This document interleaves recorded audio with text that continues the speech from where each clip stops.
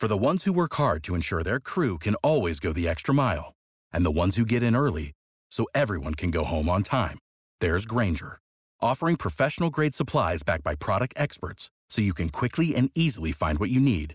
Plus, you can count on access to a committed team ready to go the extra mile for you. Call, click Grainger.com, or just stop by. Grainger, for the ones who get it done. What's the easiest choice you can make? Window instead of middle seat? Picking a vendor who sends a great gift basket? Outsourcing business tasks you hate? What about selling with Shopify? Whether you're selling a little or a lot, Shopify helps you do your thing, however you cha-ching. Shopify is the global commerce platform that helps you sell at every stage of your business. From the launch your online shop stage to the first real-life store stage, all the way to the did we just hit 1 million orders stage. Shopify's there to help you grow. Whether you're selling scented soap or offering outdoor outfits, Shopify helps you sell. Wherever and whatever you're selling, Shopify's got you covered. Sign up for a $1 per month trial period at shopify.com/try. Go to shopify.com/try now to grow your business, no matter what stage you're in. Shopify.com/try. Happy Wednesday, football fans, and welcome into another edition of the Pro Football Chase podcast. I'm Isaac Signs, and I thank you for joining me. In today's episode, NFL defensive tackle Jerrell Worthy and I break down every trade that went down ahead of Tuesday's deadline and share our mid-season power rankings. We also preview Week 9's matchups and answer some fan questions.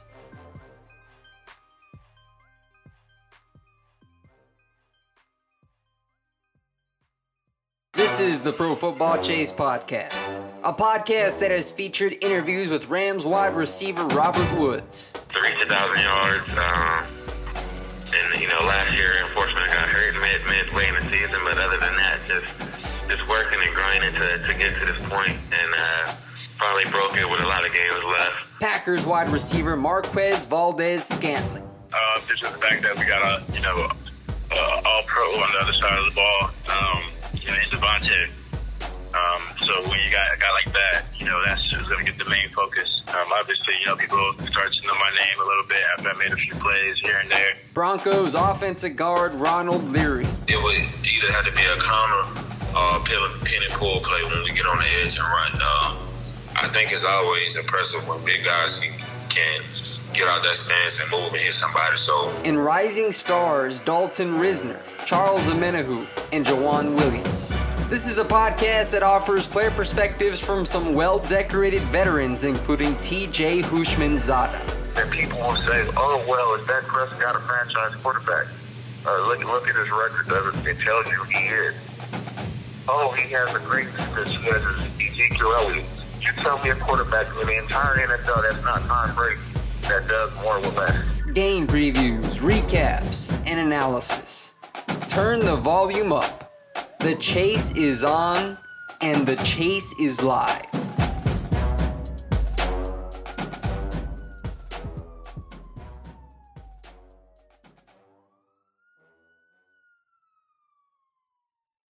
Good afternoon, everybody, and welcome into the Pro Football Chase podcast. It's Isaac Signs with you, along with my co-host Jerrell Worthy, NFL defensive tackle. We're coming at you again. It is Week 9 of the NFL season. A lot to unpack today. We got power rankings. Since we've reached the midpoint of the NFL season, it's time to see where these teams rank in our book. So I'm looking forward to getting into that with you, Jerrell, to see where you have your teams listed as well. Along with a couple of trades, a little bit of a slower trade deadline than a lot of people anticipated. But we got a lot to discuss, Jerrell. So how you doing today, man? Man, I'm doing phenomenal. It's an excellent day today. It's a little rainy down here in Georgia. Hopefully we don't get rained out for Halloween. But otherwise, man, I'm up.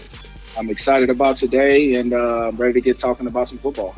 I want to just briefly touch on a headline that made news yesterday, and it was the Cincinnati Bengals. They decided to bench Andy Dalton in favor of rookie Ryan Finley. The news came 2 days after the Bengals, who are now 0-8, matched their worst start since 2008. The Bengals are on a bye week, so they figured that, hey, we'll make the change now. Let Finley get a whole week of practice, some preparation, and get ready for the Ravens on November 10th. Andy Dalton, 32 years old. He had been the Bengals starter since they selected him in the second round of the 2011 draft. So that's a long time as the starter there in Cincinnati. In fact, Dalton is tied with Ken Anderson for the most touchdown passes in franchise history with 197 and second in career passing yards. So this is not just a typical quarterback. This guy means something to the franchise. So it was a drastic announcement, and it hit a lot of veteran players in that Bengals locker room by surprise. So you being an NFL player, Jarrell, how can a change affect a player like Dalton at this point in his career?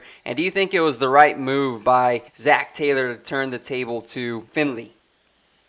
So coming at you from a couple different perspectives, being a player in the locker room, when you have a guy like that getting benched, if you're in contention for your division and you think the move is beneficial for your team, if that guy hasn't been performing up to expectations, then at the end of the day, as a player, you're going to kind of side with management, and you're going to have an understanding and move forward as far as your position. But when it comes to being a player and you guys are 0-8, you realize that the management has just recently given up on the team, and obviously, being 0-8, you understand that unless you go 8-0, there's no really chance of you ever get anything out of this season.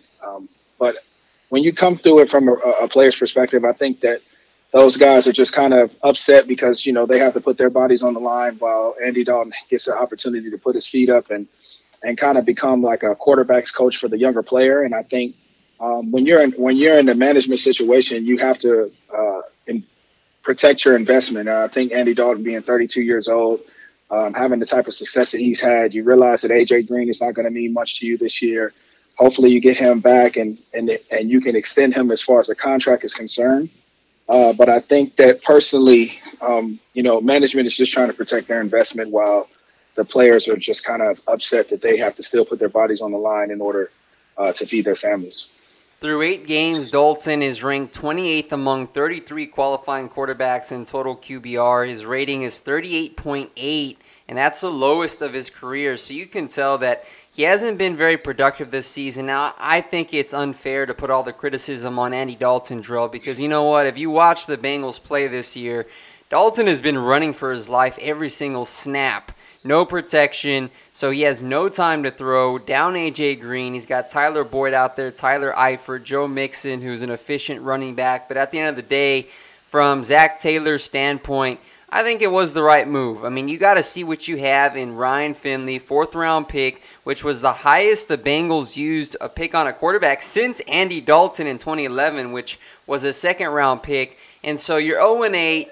The conditions are still the same. You're not going to have a brand new offensive line for Finley out there. But see what he's made out of. See if he can make some throws down the field. Because as this Bengals organization moves forward into the offseason, they can get a better sense of, well, do we have something in Finley or do we need to target a quarterback with our top pick?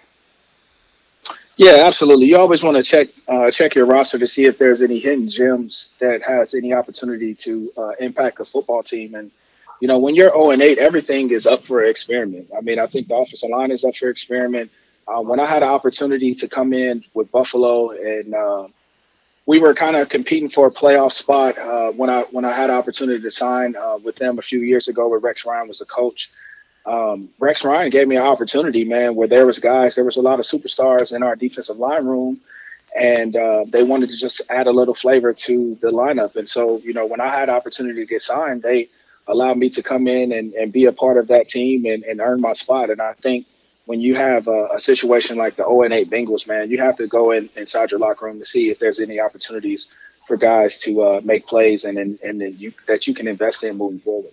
That was a key talking point and something that got a lot of people's attention on Tuesday, considering Andy Dalton and his resume. So some people thought he could be traded ahead of Tuesday's deadline, but he didn't. And that's a perfect segue because there's a couple of trades that not just happened yesterday, but we had one, Kenyon Drake, going from the Dolphins to the Arizona Cardinals for a conditional 2026 round pick. That happened on Monday, and that 2020 pick can become a 5th round pick depending on how many snaps Drake plays for the Cardinals. Now, I think Arizona, they really were in desperation mode trying to acquire another running back on a short week. They play the Niners on Thursday. David Johnson's nursing an ankle injury. Chase Edmonds has a hamstring strain, and both of those guys are unlikely to play on a short week. So Drake does add some playmaking and dual threat ability for an Arizona team that's 3-4-1 and hoping to stay in the playoff picture, although their odds of making it in that tough NFC West division, they're pretty slim right now. But I like this move for the Cardinals. Cliff Kingsbury's offense, it could serve a player like Drake well, who is a very dynamic athlete and can make some plays out in space. I would agree with you, Isaac. I think it's very beneficial for the Arizona Cardinals to try to add some running back depth. We see how Johnson's been, how his body hasn't had an opportunity to recover in the right type of way to where he's having these nagging injuries continuously over his career. As I said before on previous podcasts, in order for the Arizona Cardinals to have any type of willpower or any type of chance of competing in this tough division that's been tough for a number of years now, man, I think it's definitely going to have to run through David Johnson. And so with him being on the shelf and possibly being on the shelf for a couple of weeks, man, Kenyon Drake, a guy, part of a team that's not really trying to go anywhere, that's a guy that's a playmaker. You saw what he was able to do against the New England Patriots in that historical play, taking it to the house, man. And, when he gets the ball in his hands, he has an opportunity to make some big plays. And I think for the Arizona Cardinals, there's a couple of things when I think it is how concerned are we about David Johnson moving forward. I mean, he's had a countless amount of nagging injuries that's withheld him from being the best person or the best player that he can be for our franchise. And we've extended him as far as the contract is concerned. We have to find a way to find value in him. And I think you do that by bringing in some competition with Kenyon Drake ahead of next year, but as well as you have some continuity to build behind a guy that wants to be a part of a winning organization, that wants to have an opportunity to compete. And I think that he's going to have a great deal to do that out in Arizona. Now, keeping it there in Miami, the Dolphins also acquired Aqib Talib and a 2020 5th-round pick from the Rams for a future 7th-round pick on Tuesday. Now, this was just a salary cap move by the Rams. They traded Talib, who's currently on injured reserve with a rib injury. He's eligible to return in Week 15. The Rams went ahead and cleared $4.2 million in cap room by trading Aqib Talib, and most people indicate that money is going to go directly to Jalen Ramsey as the Rams work on getting him signed long-term. But at this point, the Dolphins were like, hey, we'll go ahead and take Talib. We'll take your 5th-round pick in the process. But there's pretty much a strong belief that when Talib returns from injured reserve in Week 15, he's not going to play it down for the Dolphins. And so in that case, Miami could either cut him and let him go sign with a team like the Patriots. Maybe he goes back to the Rams. I mean, you never know. But on that note, Drill, Miami, after that acquisition of the 2020 5th-round pick from LA, they now have 14 picks in the 2020 draft, including 3 first-rounders, 2 second-rounders, and 2 projected compensatory picks. So they are loaded, but Chris Grier, their GM, it doesn't mean anything if he can't hit with those picks. Absolutely, man. I think if they have an opportunity to turn, nothing into something, man, that would be phenomenal for this team. I think, the Miami Dolphins are trying to position themselves long term. Although to their fan base, it looks horrible week in and week out, man. I always pray for Fitzpatrick because he's such a great teammate, such a great competitor.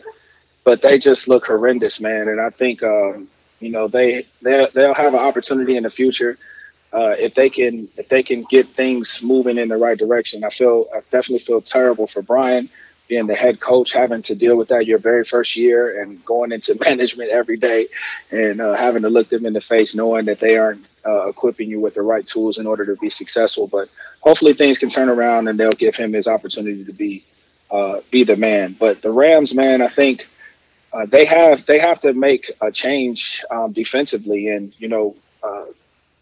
from reports, there was some jitter in the locker room amongst the two guys that were traded. There's a lot of riff as far as the continuity and the culture in the locker room and how it kind of affected their on the field play. And so I think when you have that opportunity to kind of weed yourself of the guys that are kind of making a writ in your locker room, not saying that these guys are horrible guys, but if you have an opportunity to clear the air and move on down the line with a fresh voice and guys that are all about buying in, then I think the Rams are in a position to turn things around. So I actually like the trade for both. Yeah, the Dolphins now, they've traded Laramie Tunsil, Kenny Stills, Minkah Fitzpatrick, Kiko Alonso, and now Kenyon Drake the last 2 months. So let that sit in your head a little bit. The Dolphins, they are clearly unloading players, compiling draft picks. So let's go ahead and talk about this trade here, Jarrell, and then we'll go ahead and move to our highly anticipated power rankings. The Giants, they acquired a former first-round pick in Leonard Williams. Now, on the podcast last week, I had put the Indianapolis Colts as my ideal landing spot for him, but he ends up going cross town to the Giants. The Giants give the Jets a 2020 third-round pick and a 2021 fifth-round pick. This is interesting because this is the first trade that has ever been negotiated by the Giants and the Jets. So Joe Douglas, the new GM for the Jets, and Dave Gettleman wasting no time to do some business there. So that added a little bit of a dynamic to that deal. But Leonard Williams, he's in the final year of his deal, so he's going to become an unrestricted free agent in March. So it's a little bit of a gamble from the Giants aspect, but clearly Gettleman values the hog mollies, as he said, offense and defense alignment. He likes to build his teams in the trenches, and so acquiring a player like Leonard Williams, who can come in and complement Dexter Lawrence, their first-round pick, Dalvin Tomlinson, their 2017 second-round pick, and B.J. Hill, their 2018 third-round pick on that line, and help generate a pass rush because the Giants have struggled in that category. What are your thoughts on this move? As far as the Jets, I don't necessarily think it was the best move. I think that Leonard Williams has been a staple in their defense for since he was drafted out of USC. I think that he's a great complement to their defensive scheme. I just think that as far as the management goes, their defense just hasn't been working on the same level that they should. I don't necessarily think that unloading Leonard Williams would be the best plan because I think who is his replacement?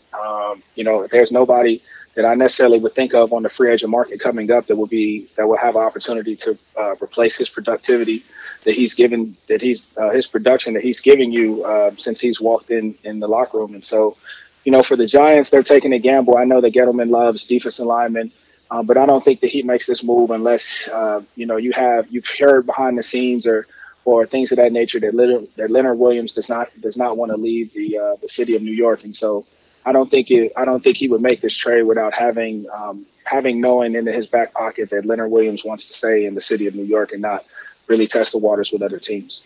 Well, Williams has underwhelmed a little bit this season. In 7 starts for the Jets, he's just recorded 20 total tackles and 1 pass defense, so perhaps a change of scenery with the Giants, because he's not moving town, that's for sure, could do him some justice moving forward as he gets set to hit the free agent market. But here's a unique stat I saw from Next Gen Stats. The Giants' pass rush has generated the 3rd lowest pressure rate in the NFL this season, and Williams has twice as many pressures, 14, as any other interior defensive lineman on the Giants. So clearly that stat speaks for itself. The Giants believe Williams can come in, be an instant contributor, although they're 2-6. So we'll see how that shapes up as they look to lock him up to a long-term deal after the season.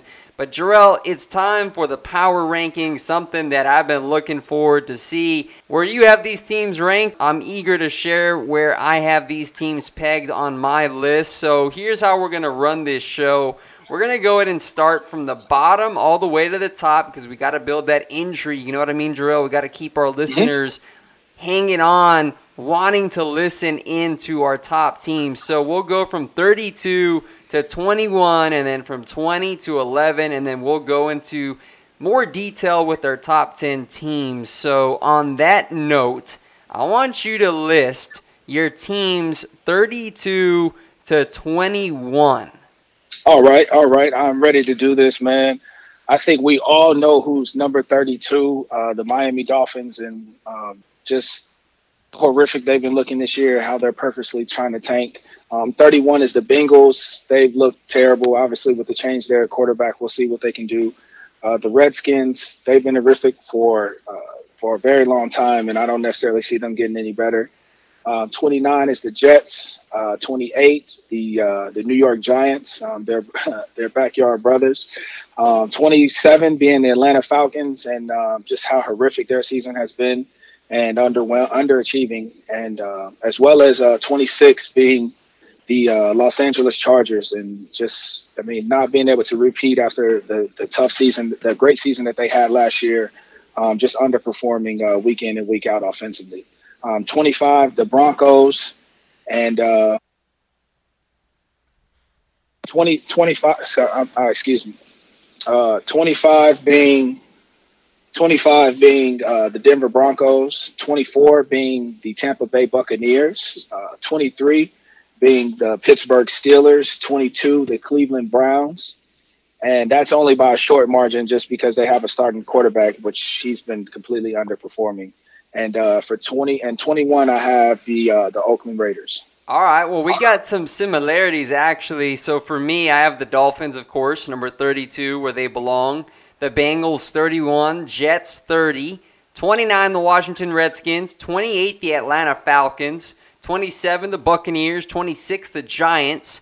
25, Broncos. 24, Browns.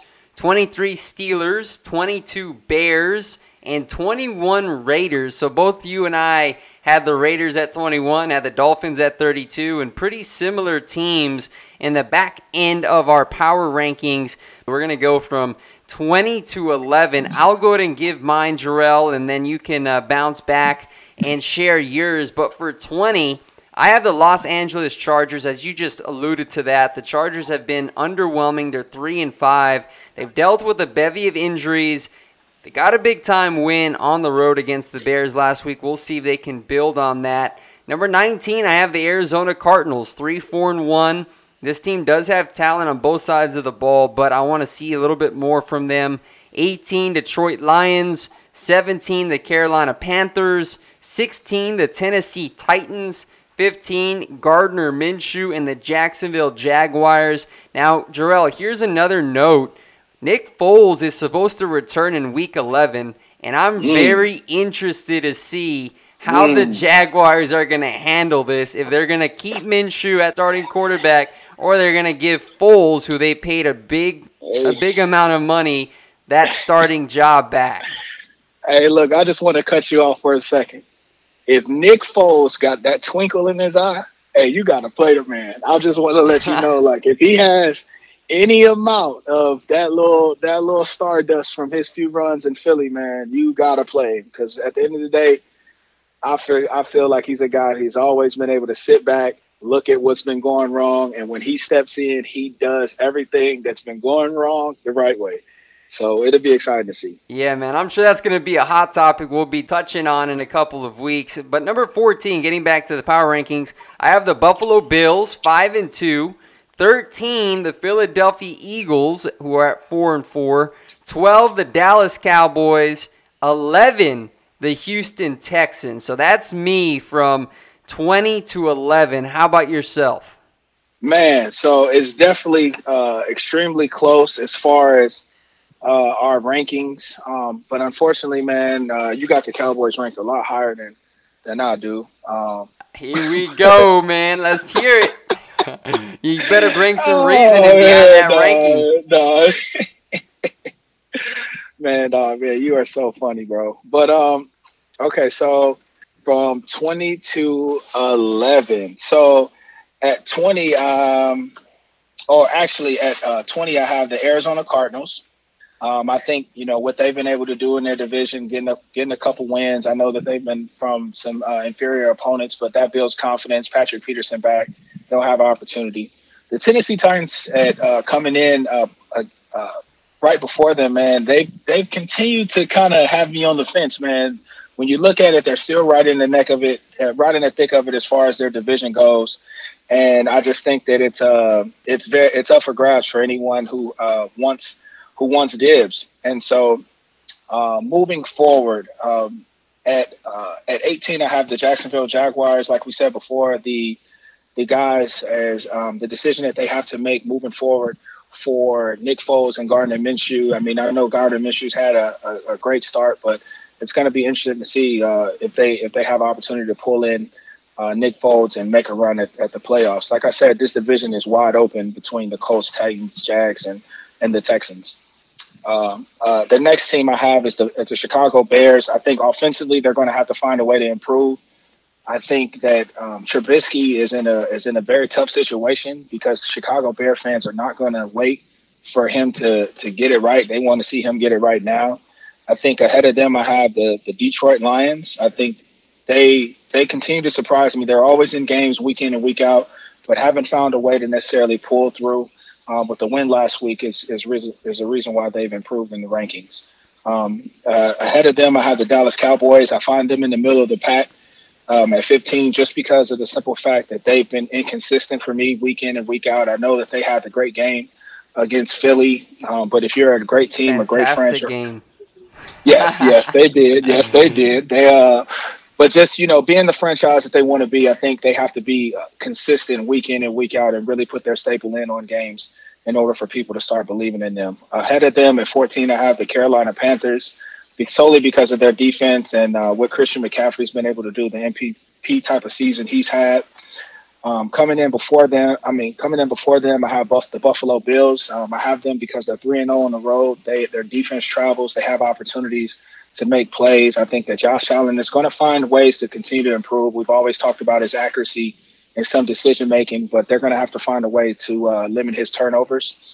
Ahead of them, I have the Philadelphia Eagles, and that's just because they went into their house, went into Buffalo, had a very convincing victory. And like I said before in the last podcast, every time the Phillies had their back against the wall, they seem to be able to fight their way out of it. And I think that they're going to get things fixed in the locker room.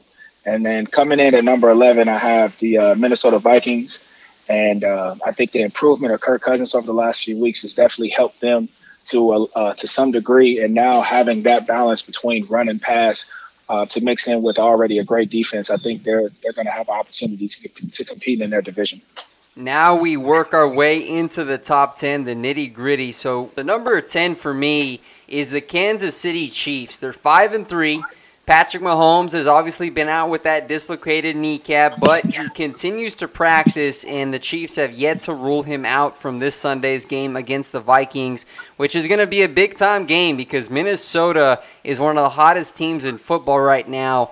That firepower they have on offense, I mean, you look at Tyreek Hill, who's back from injury, Travis Kelce, and then the trio of backs they have, LaShawn McCoy, Damian Williams, Darrell Williams, and then Sammy Watkins. The list goes on and on. Defensively, there are some questions there, which is why they're number 10 for me. But nonetheless, you can never count out Andy Reid. As you said, Jarrell, Andy Reid, he's a mastermind on offense. And I think this defense, all those stats aren't quite on their side right now. They're starting to show some improvement in terms of stopping the run with some younger defensive linemen that they have. Derek Nottie. Frank Clark was out last week. Hopefully they get him back as well as Chris Jones. Yeah, it would be a great deal. It would be a great importance if they have the opportunity to get Chris Jones back. I think that he is a player that is really going to be a dynamic piece for them moving forward, a very key and important piece for them moving forward. For me, number 10, I have the Los Angeles Rams. I have them at number 10 because of number 1, they're still the defending NFC champs from last year. I understand that there's been some locker room issues. There's been some continuity issues, but the majority of the pieces for this team is still there. Cooper Kupp having that monster game last week still gives me confidence in their offense. They're going to have to find a way to get Todd Gurley going. He's going to have to find ways to have over 100 all-purpose yards in some capacity, or 150 all-purpose yards in some capacity. They still have the 2-time defensive MVP.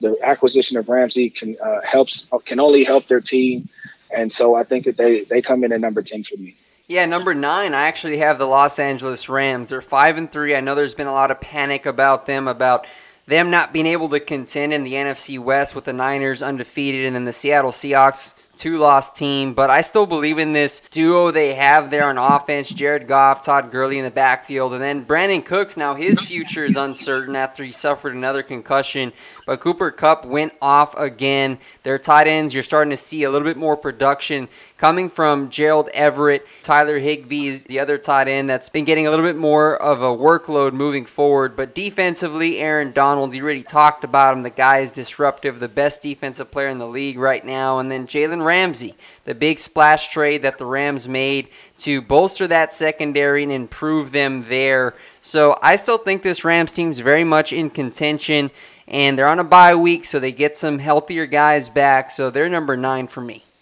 Yeah, number 9 for me would be the Baltimore Ravens. Being 5-2, we know what they bring to the table. Defensive-minded team. They like to run the ball, be physical. I think they come in number 9 for me just because of Lamar Jackson. I don't necessarily know whether or not he's going to be able to throw this team into a Super Bowl. I know that he can do some phenomenal things on the ground with his feet, being creative. His creativity is outstanding. I think that he has an opportunity to make some big plays. He comes in at number 9 for me, just solely on the simple fact it's going to be opportunities for this team to have to throw the football in order to win. And so that's really why this team comes in at number 9 for me, as well as they're in a weak division. I think it's down across the board from the Pittsburgh Steelers to the Bengals. And we already know the debacle that's going on in Cleveland at this moment. And so I think they would have to come in at number 9 for me. Seattle Seahawks are number 8, 6-2. They made quick work of the Falcons early in their win. Of course, Matt Schaub was the starting quarterback for Atlanta, and things continue to go downhill for them. But Russell Wilson continues his MVP caliber season and is getting significant help from Chris Carson and their potent rushing attack. Their offensive line, led by Dwayne Brown and DJ Fluker, who's playing right guard, they've really been able to generate some push at the line of scrimmage. And how about DK Metcalf, the rookie wide receiver, starting to show out a little bit for Seattle? Defensively, I still have some questions about that secondary led by Shaquille Griffin, who's had some splash plays there, but on the back end, I know they acquired Quandre Diggs. I'm interested to see how Ken Norton uses him in that secondary, but for me, they're number 8. They're a team that is valid. Some people don't think they're quite as good as that 6-2 record, but for me, I can see this team make it into the playoffs. I would have to agree with you, Isaac. They come in at number 8 for me as well, being at 6-2. I mean, we talk about the MVP type of season that Russell Wilson's having. He's a guy that rarely makes any mistakes. I mean, if you look at his statistics, I mean, he's averaging like 21 for like 26 a game. Like, he's right in there as far as that completion rating. And it's outstanding to see a guy throw over 20 times in a game, multiple times, and has limited himself to very little mistakes. And so I think their defense is starting to come along. They continue to progress up front. Their front seven, I think, is going to have opportunities to make plays for them. But it's always, again, their secondary. And if they can get back to that Legion of Boom type of status with these guys, they're going to have to grow up extremely fast in order for this team to be able to compete in this tough division. And with Chris Carson doing his thing, if he can hold on to the football, they have a legitimate chance running the football and being able to control the line of scrimmage. Number 7, I have the Indianapolis Colts. I really like this team, and I've said it from the very beginning of the season. I like Jacoby Brissett. I like the DNA that Chris Ballard has built along with Frank Reich. That offensive line, I mean, Quentin Nelson, Costanzo, Kelly, those guys are just terrorizers at the line of scrimmage. And then Marlon Mack, Nyheim Hines running the rock. And I think Jacoby Brissett deserves a lot of credit. He doesn't get talked a lot about, but it was an ugly performance on Sunday against the Broncos, and a lot of people expected them to win in a rout. But, of course, this is the NFL, so nothing is guaranteed on a week-to-week basis. But I really do like what they have brewing there. They're getting some healthier players back. We're seeing Malik Hooker, their star safety, who's back in the lineup. Darius Leonard missed a couple of weeks with a concussion. He's back out in the field. I expect them to fend off the Texans and win this AFC South when it's all said and done. Number 6 would be the Minnesota Vikings for me, 6-2. We talked a little bit about them, how they're rolling right now. Dalvin Cook leading the league in rush yards, and Kirk Cousins really elevating his play after getting called out by Adam Thielen and a lot of media members coming after him for his underwhelming performance on the big stage. But, man, I look at Minnesota's defense, Jarrell, and these guys are darn good. I mean, Danielle Hunter has got to be one of the quietest superstars in the NFL. 8 sacks to his name to go along with Everson Griffin, the veteran, who has 4.5 sacks. So that defensive front, who also has Anthony Barr and Eric Kendricks, they cannot be taken lightly. Yeah, the Vikings are starting to make some noise, man. I think the biggest game for me, obviously, is going to be their repeat game against the Green Bay Packers, and whether or not they're going to have opportunities to make some plays. And if they can go and take the division, man, because we know what it looks like right now, it's going to come down between those two teams. And so let me give you my number 7 and 6 pick. My 7th is the Chiefs at 5-3. Like I said before, having Andy Reid, at the helm calling the plays, you can never really count out this team. He draws up game plans for everybody that's on the team. He has special plays for every man in his arsenal, and so we never necessarily know who's going to be the superstar for this team offensively week in and week out. Obviously Tyreek Hill coming back is going to be phenomenal for them, but they need to improve their secondary as well as continue to improve as far as their rush defense. Number 6 for me is the Texans at 5-3. Deshaun Watson having the MVP type of season. Before the loss with J.J. Watt, it was going to be because their defense is starting to improve. It's going to be very tough for this team to move forward. And so they have deep threats as far as the receivers go, but I think that they're going to have to find ways in order to get off the field on third down with J.J. Watt being out the rest of the season. Now we're in the top 5, and my number 5 team, you have them ranked about 4 spots lower than I do. I have the Baltimore Ravens at number 5. You talked about Lamar Jackson, and there's some questions there definitely about whether he can carry a team with his arm. But I'm buying into the Ravens simply because they can dominate the ground attack. They rank 2nd in total offense, 1st in rushing, and then you look at their defense, they're 3rd in rush defense, so they're able to stop opposing teams from winning the time of possession battle led by Brandon Williams, their nose tackle there, who does a phenomenal job of stopping the bleeding in terms of other running backs getting out in open space. And, of course, Earl Thomas back there, the all-pro safety. I really like the acquisition of Marcus Peters. He's a ball hawk. I know he had some immense struggles in L.A., and so when he was kind of given the boot out the door, a lot of Rams fans rejoiced. But I think he's a good fit in Baltimore with that defense. And I buy into Mark Ingram and look at Gus Edwards, the other running back they have there, and their tight ends, Mark Andrews, who's had himself a nice season as well. So I am very, very interested to see how Baltimore is going to play New England on Sunday night. That'll be a very interesting matchup, man. I think it's going to be exciting to see. I think that both teams are going to come out on fire. And that's a very interesting pick at number 5. And so if I have to give my 5th pick, for me, it would be the Indianapolis Colts at 5-2. I think that they're right there in that division. And, I know that they've had some ugly games this season, but the goal is to just win the game. And at the end of the day, this team continues to find ways to win the games. They have a running game. They have an offensive line that's nasty. They have the special teams. They have the kicker.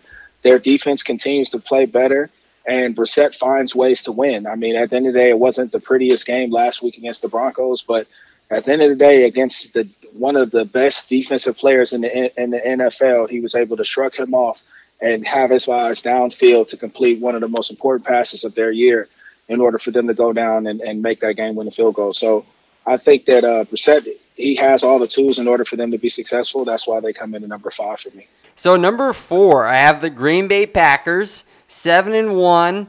Aaron Rodgers, he's been playing at an ultra-high level. Looks like that connection with Matt LaFleur is starting to pay dividends there in Green Bay. They took down the Chiefs last Sunday night. Of course, Rodgers on full display, making some incredible throws down the field, keeping his team in it. But how about the emergence of Aaron Jones, who he's really coming out not only as a runner but in the pass game. And how about this?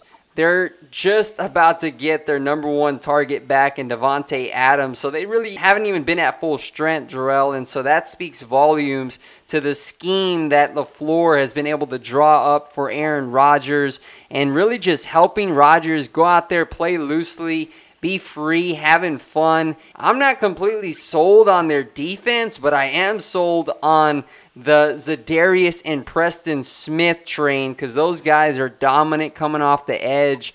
I need to see a little bit more from their secondary. I know they're young, but in terms of just their offense, I mean, good luck trying to stop them. And I do think they're legit Super Bowl contenders as long as Aaron Rodgers is healthy. Absolutely. I would agree with you, man. Isaac, Aaron Rodgers is having one of those MVP type of seasons, and he's been phenomenal. I'm going to give you my number 4 and 3 picks. Number 4 will be the New Orleans Saints. Winning without Drew Brees, being 7-1 without Drew Brees. 6-1 without Drew Brees, I think is spectacular. Teddy Bridgewater having opportunities of a lifetime to prove that he's worth having a big-time contract. Their defense continues to travel. They're a close group. They have continuity there to battle out of tough situations. And really just Latavius Murray and what he's been able to do over with the absence of Kamara, man. I think that this team has a ways to go, and they continue to improve each week in and week out, man. And I really like the New Orleans Saints, man. They're a close group. They're a team that continues to get better each and every week, and they know their identity, and they don't try to be anything more than what they are. And so that's really why I like them. Number 3 will be the Green Bay Packers for me. Obviously, Aaron Rodgers and what he's been able to do. The pass rush with the Smith brothers has been phenomenal. It's been great to see. Winning without Adams has been phenomenal to see, because it gains confidence in your locker room as far as just receivers is concerned. And we've seen Aaron Rodgers do this before with a group of guys off the street. And just finally, Aaron Jones and his emergence and what he's been able to do out the backfield, in the backfield. And, he just continues to gain more and more confidence week in and week out. So I think they will have to come in at number 3. Yeah, to give you my 3, we actually have them swapped. So I had the Packers at 4 and 3. I have the Saints. And so, yeah, Drew Brees was back on Sunday. He looked good going up against the Cardinals. Michael Thomas leading the NFL in receiving yards. And the fact that he was able to keep up his production with Teddy Bridgewater, that just tells you how great of a receiver he is in terms of possession, route running, and the entire 7-yard platter. Michael Thomas is the real deal. But what really stands out to me about New Orleans is their defense and the way they've been playing. They're 6th in total defense, and Cam Jordan, Marcus Davenport, they're starting to see some production from the first-round overall pick that they traded up to get. Marshawn Lattimore is playing very good lockdown defense out on the perimeter. So as long as the Saints defense and Dennis Allen continues to put out strong efforts week in and week out, this offense combined with that performance makes the Saints a very dangerous team, and especially if they're able to clinch home field throughout the playoffs. So we'll see how that turns out. But now for the top 2 teams in the power rankings, Jarrell, and I'm very interested to see how you have yours sorted out between the 2 unbeaten teams. So, Jarrell, why don't you go ahead and give me your number 2 team, and I'll share mine. All right, so number 2, I have the New England Patriots being 8-0. I think they've been able to play some great football up until this point. We obviously know that Tom Brady and Bill Belichick are unbeaten, and they continue to improve even with age. Their defense has continued to improve, and they've been looking great statistically over the first 8 games of the season, the addition of Sanu. And I think it's going to be great for them moving forward. I think the biggest test for them up until this point is going to be the Baltimore Ravens this week, and going on the road, Sunday Night Football. This is a team that always continues to give you fits over the years of Tom Brady's career. So it's going to be very interesting to see how they approach this game and how the Baltimore Ravens approach this game, because this is a big one for the AFC, potentially a team that you'll be facing later on down the road for a championship if you have that opportunity to make it that far. So that's for number 2. I have the New England Patriots. Yeah, same here. I have the Patriots number 2, 8-0. They're still ironing out some kinks on offense and the kicking game as they made another change. They signed Nick Folk, cut ties with Mike Nugent, but their dominant defense out there, along with Tom Brady and the way he's able to go out week in, week out, tear up defenses with Julian Edelman and then just ground and pound with Sony Michel, Rex Burkhead, James White. You never know which running back to game plan for because the Patriots, they put out a different look every single week based on the opponent they're playing. And so, yeah, on that game against Baltimore, that's going to be a fun one to watch. Their defense has been sensational. They rank second in total defense, second in passing, and fourth in rushing.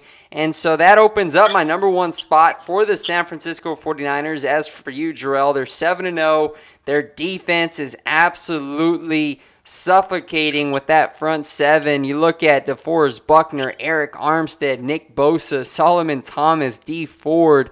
All those guys can get after the quarterback, and they did so against the Carolina Panthers on Sunday. And I just like what Kyle Shanahan and Robert Saleh has been able to do with that defense. And offensively, they're starting to fire on all cylinders. Although Jimmy Garoppolo hasn't really been that great of a passer this season, he really hasn't had to worry much about it because of the rushing attack. They got 232 yards on 38 carries and 5 touchdowns against Carolina, and that's without both of their starting tackles in Joe Staley and Mike McGlinchey and their staple fullback Kyle Juszczyk. So I like San Francisco a lot, and that's why I have them number one. Yeah, Isaac, I think it's very undeniable, man. When you look at this team, the defense and how they've been able to just, wreak havoc this entire season. When you have a team that can rush for, as we've seen in the past, the teams that have won the Super Bowls, when they have the ability to rush for and drop back into coverage and let guys just do their thing, it's so phenomenal for a team. It's so reassuring for guys in the secondary. They play with a bigger sense of confidence, a better sense of urgency when they're back there. And then you have a guy like Quan Alexander. He's necessarily not the biggest of linebackers, but he's one of the fastest. He's one of the fastest linebackers in the NFL.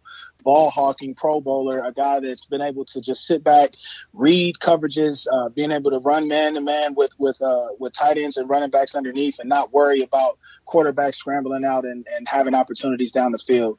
The addition of Emmanuel Sanders has been phenomenal, as well as the running back duo, man. These guys have been phenomenal. Tevin Coleman has given the 49ers what the Atlanta Falcons are missing at this point in time now. When they had a dynamic duo with Devontae Freeman and Tevin Coleman, the Atlanta Falcons look like a completely different offense. And Kyle Shanahan realizes the value in a guy like Tevin Coleman and what he brings to the table. And so when you have a team, man, that continues to improve, they're young, they're talented, they're just now starting to find their flow. They've been in tough games in which they've won against tough opponents. I can't necessarily say that about the New England Patriots. That's the reason why they have the number one ranking over the New England Patriots. And it would be very interesting to see how things shake out this week when the Patriots go into Baltimore on the road, Sunday Night Football. Things could change for next week. And that's a perfect segue into our Week 9 matchups and predictions. So let's go ahead and get it started on Thursday night, 49ers at Cardinals. I have San Francisco winning this one, and it won't be close, 26-13. Kyler Murray has to go up against that defense that has tormented opposing quarterbacks. I look for them taking over a couple of picks, maybe a forced fumble coming from Nick Bosa. Too overpowering for Arizona, 26-13 San Francisco. I personally have San Francisco dominating this game as well, 31-10. The great thing is when you play defense and you have to go on the road, the offense tells you everything that they have to do because they have to be quiet. And so coming on a short week, I think it's going to be very easy for this defense to pick up their scheme of what they want to do offensively. So I have them winning 31-10, San Francisco.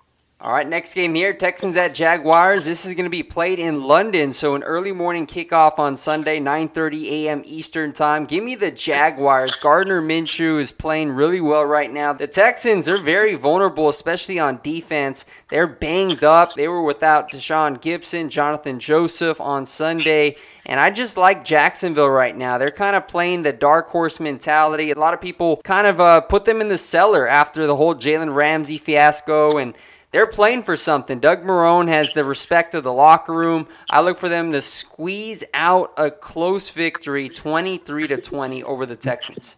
Man, it's crazy because we have similar predictions. I actually have the Jaguars winning 18-15 in a close game in London. I think they're going to try to run the ball and be as physical as possible to keep the ball out of Deshaun Watson's hands. Because even with the absence of J.J. Watt, defensively, this offense can put up a lot of points. So I think the Jags are going to have to come in and control the line of scrimmage. So I have the Jags winning 18-15. Redskins at Bills. Give me the Bills, but it's going to be closer than a lot of people think. Buffalo 24-16 over the Redskins, who look to roll out Case Keenum as long as he's healthy. And Washington's been playing teams close because of that front seven. But I like for Buffalo to bounce back and get a narrow victory at home. I think that they're going to dominate at home. If I know Sean McDermott, I know that he's been big on bouncing back this week. They took a blow last week against Philadelphia. So I personally think they're going to dominate the Washington Redskins and get their confidence back up. So I have them winning 34-10 in Buffalo.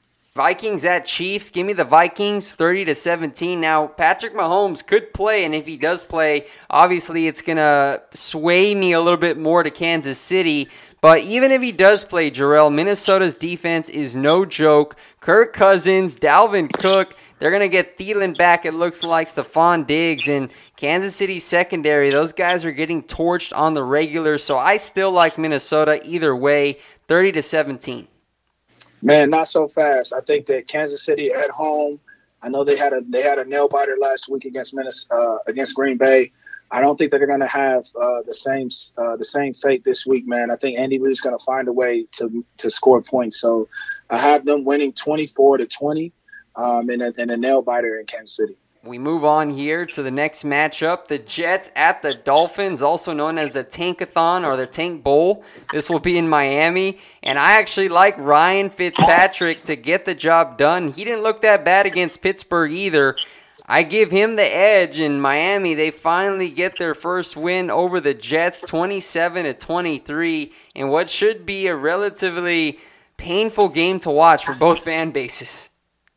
Oh, it's going to be a dreadful game to watch, but it's going to be exciting to tailgate. It's going to be exciting to experience the clubs and stuff in Miami, man. It's going to be an exciting day. You in Miami, and it's getting cold up north, so it's going to be an exciting day. But I mean, I think I personally would like to rock with you, man, as far as Fitzpatrick and have an opportunity to beat the Jets.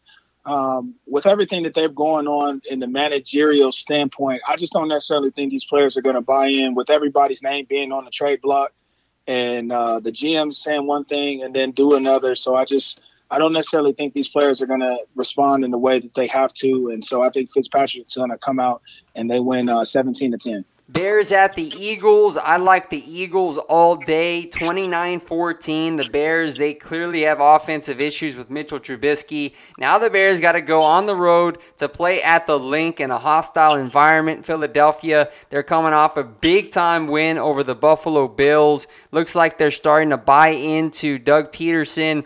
Well, you know all the noise that's been going around there in the city of brotherly love. I look for them to come out, put together another good performance on defense. They're going to shut down Chicago offensively and wear down Chicago's defense on the ground, which has been their forte with Jordan Howard. So give me the Eagles 29-14. Yeah, I have the Eagles dominating this game, actually, 34-17.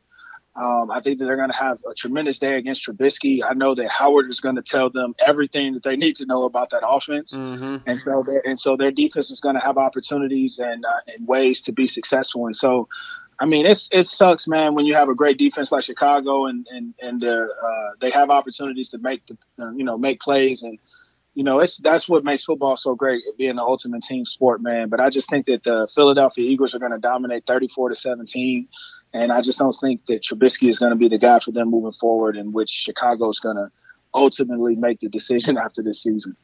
Colts at Steelers. Give me the Colts 24-20. They're going to go to Heinz Field, and that's a pretty tough environment to play in, but I still like the Colts because of their ability to dominate the time of possession. And plus, I am not sold on Mason Rudolph. He looked very shaky on Monday night, and if it wasn't for the Dolphins playing to the tank mode, then we may have seen Miami win the game over Pittsburgh. Mason Rudolph just seems that he's a check down kind of a guy. He's very inaccurate down the field. In Indianapolis, I liked him to go up there and secure a tight victory, 24-20.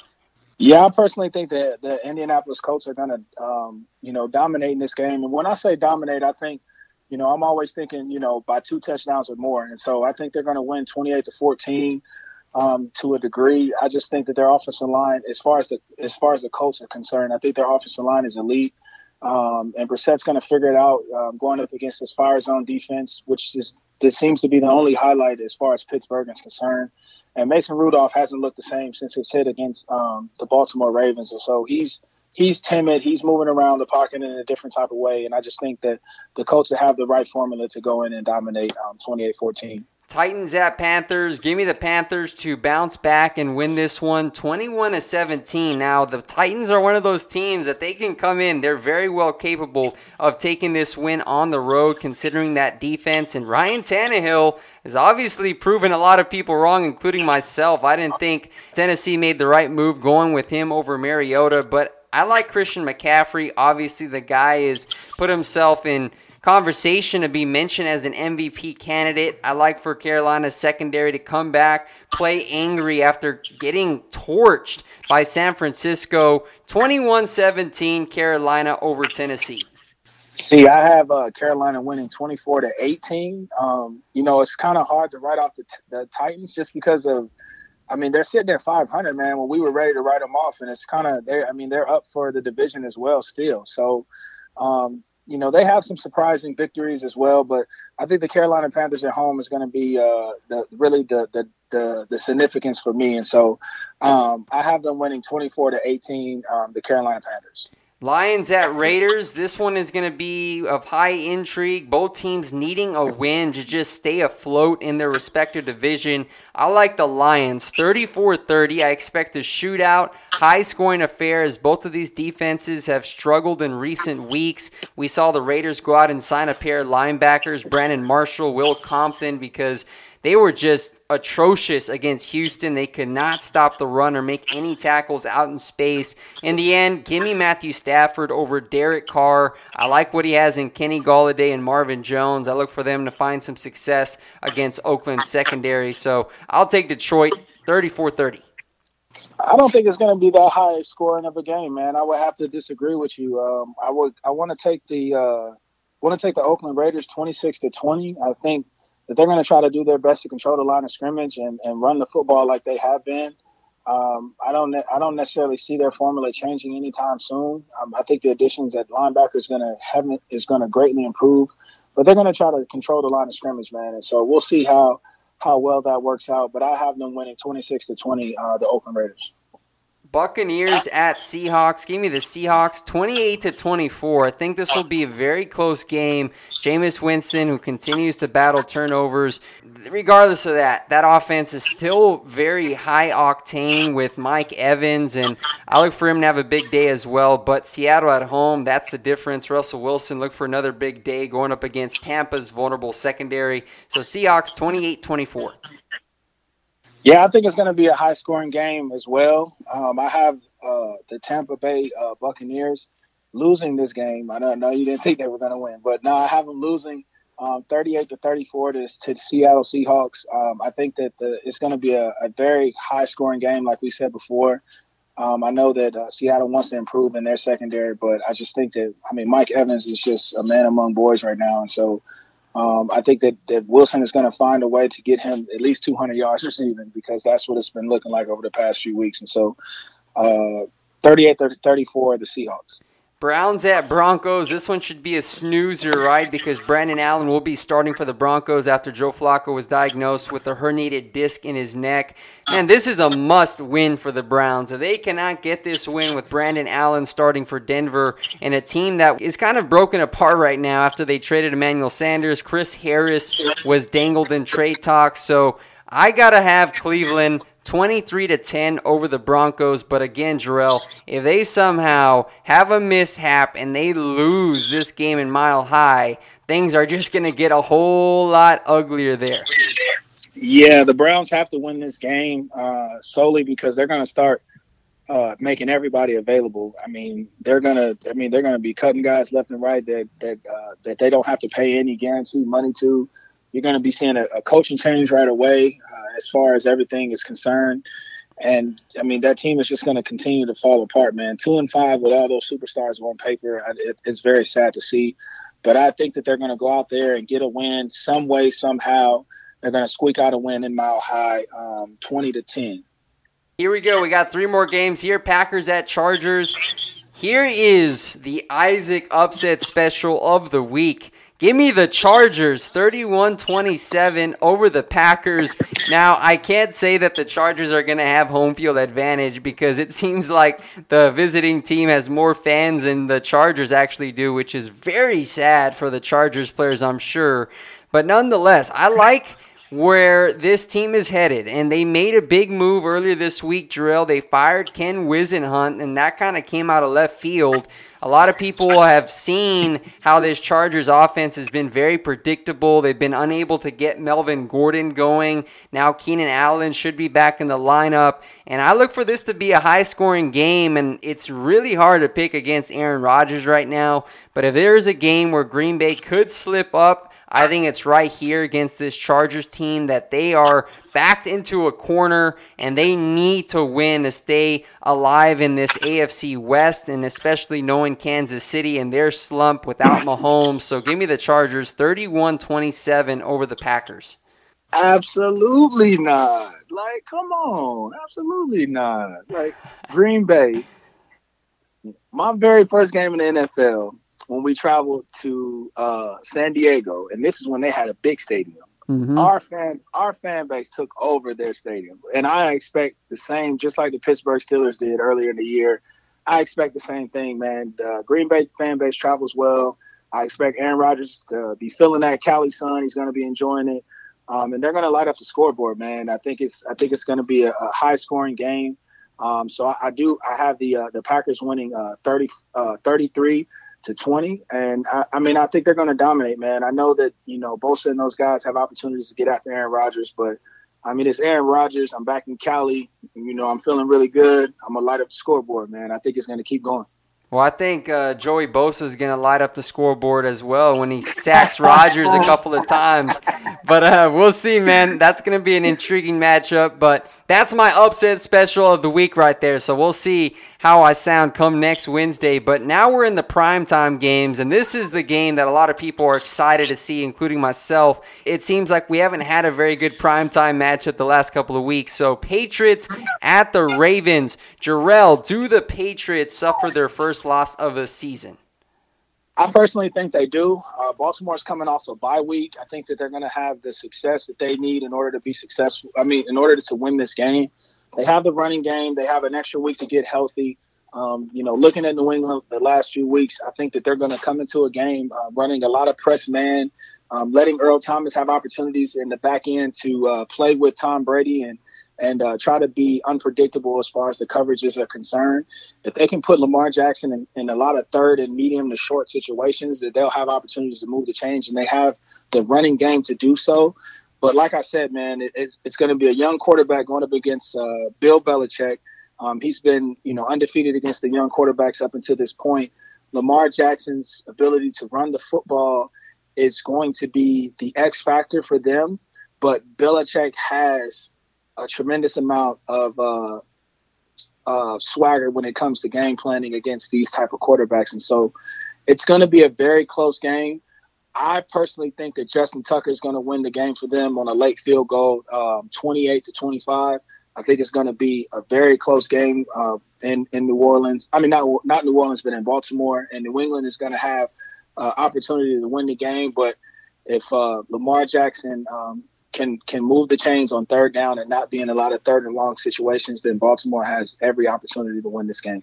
Yeah, I think the Ravens are going to win as well. I have them taking it 26-20, and here's the difference. I think this Baltimore defense ends the game with 2 turnovers on Tom Brady, one going to Earl Thomas, the other going to Marcus Peters. I think that is the big factor here. I look for Lamar Jackson, Mark Ingram, and this rushing attack to continue to really push and control the time of possession, keeping the ball out of Tom Brady's hands as much as they can.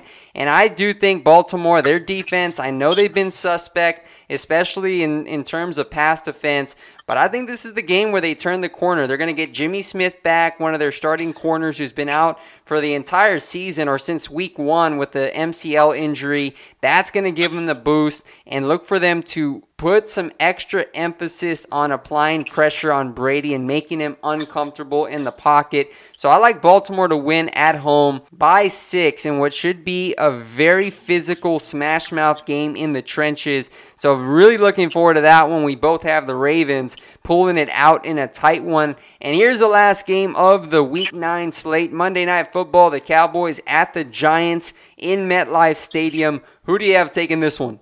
Man, I got the Giants, man. What you I knew you were going to do that, man. I knew you were going to do that. Man, I got the Giants. Give me the Giants. Saquon, give me the Giants. Daniel Jones, find a way out of no way, run away, throw it away, but keep it away from Dallas. That's all I got to say. Like, keep going. But I mean, I got them upsetting Dallas 21-20, man. I think it's going to be an extraordinary game. I always like the Giants and the Cowboys games. I mean, historically, it's always been great, man. But I think the Giants are going to try to find some way, somehow, to win this game, and I'm excited to see how it goes. Man, Jarrell, I'm going to have to ask you to leave this podcast for good, bro. No, man, I got you, man. Hey, you know what? As petty as you're being right now, it's funny that your upset special and my upset special are against our favorite team. So you know what? I'm all for it, bro. I'm all for it. The Cowboys, man. Of course, I'm going to take the Cowboys to win, but I do think it's going to be close. 34-24 with the Cowboys pulling away with a score in the last couple of minutes in the fourth quarter. But Daniel Jones, man, I'm not overlooking him. I see what he's been able to do, athletic, and then Saquon Barkley, we know the dynamic playmaker he is. But in the end, I like this Dallas offense to dictate the tempo. They're coming off a dominant performance against Philadelphia. Maybe they're able to continue that. And consistency has been key for Dallas, which you talked about earlier. So we'll see how they look coming off their bye week. But if they are as good as they think they are and as we see them to be, they should come out and win this game on the road. So give me the Cowboys 34-24 over the Giants. So we have a couple of questions here from the fans, and then we'll close it out. This one's a fantasy football question, and I said, sure, I'll go ahead and answer it. Nick Pfanbecker, I think that's how you say it, wants to know if he should start Sammy Watkins against Minnesota or Mike Williams against the Packers this week. To be honest with you, I personally think that if I had an opportunity to start a guy, I think it would be Mike Williams against the Green Bay. I think their secondary has been a little bit more vulnerable than a Minnesota secondary, and I just think that their defense is, as far as Green Bay, has more of a chance to give up the big play than the Minnesota Vikings defense, and so I would have to take Mike Williams against Green Bay. Yeah, I would say Mike Williams as well. He's a red zone and a big play threat, plus they fired Whisenhunt for his conservative play calling, so maybe Phillip Rivers is going to take some more shots down the field. Green Bay's 19th in pass defense, so I would definitely go Williams because Minnesota's secondary, those guys are good, 8th in the league in pass defense. Now, the last question we'll take here, and this is actually a really good one. Is there any team with a losing record right now that you can see making the playoffs? Harry Martin wants to know. And I'll go first, as you think. I have the Chargers as a team. They're 3-5. Again, since the very beginning of the season, I believed in Anthony Lynn and the talent they have on the defensive front with Melvin Ingram and Joey Bosa. Plus, they're going to be maybe getting Derwin James back from injured reserve at some point in the back half of the year. So I like the Chargers. Now, I'm not saying they're going to make the playoffs, but I see them, of all the other teams who have a losing record right now, I tab them as the best chance. Yeah, I would have to agree with you. When I kind of come across the teams at the bottom, I mean, if you wanted to add in, I don't necessarily know if you want to add in any type of teams that are 500 or not, but I think, you know, if I had to add a team that's 500, Jacksonville will probably be the team this week. They have a great opportunity in order to be successful, as well as the Tennessee Titans. That division is kind of up for grabs, but As far as a losing record, I would have loved to see the Chicago Bears have an opportunity to get back in it. But, their play at quarterback has been so suspect that I can't really give them the nod that I want to. That does it. Again, fans, we appreciate you all sending in some questions. We're sorry we're only able to answer a couple, but we'll continue this trend moving forward. Jarrell, appreciate your time again, man. Looking forward to some more good football matchups this weekend. So enjoy it. Enjoy Halloween as well, and stay safe. Man, I appreciate it again. Always a great chance to be on the show, man, and have opportunity to talk great football. Fans, continue to send in your intriguing questions, whether it be anything coming up for the postseason, offseason, coaching, GM, any of that thing, anything that's kind of creative, man. We continue to appreciate your support and just show us love. All right, bro. Take care. God bless, and we'll be in contact next week. My man. Thank you. You know how to book flights and hotels. All you're missing is a tool to plan the travel experiences you'll have once you arrive. That's why you need Viator. Book guided tours, activities, excursions, and more in one place to make your trip truly unforgettable. Viator has over 300,000 travel experiences to choose from. Everything from simple tours to extreme adventures and all the niche, interesting stuff in between. So you can plan something that everyone you're traveling with will enjoy. Real traveler reviews give the inside scoop from people who've already been on the experiences you're considering. So you can plan with confidence. Free cancellation helps you plan for the unexpected. And 24/7 customer support means you can travel worry-free. Download the Viator app now and use code Viator10 for 10% off your first booking in the app. Find travel experiences for you. Do more with Viator. For the ones who work hard to ensure their crew can always go the extra mile, and the ones who get in early so everyone can go home on time, there's Grainger, offering professional-grade supplies backed by product experts so you can quickly and easily find what you need. Plus, you can count on access to a committed team ready to go the extra mile for you. Call, click Grainger.com, or just stop by. Grainger, for the ones who get it done.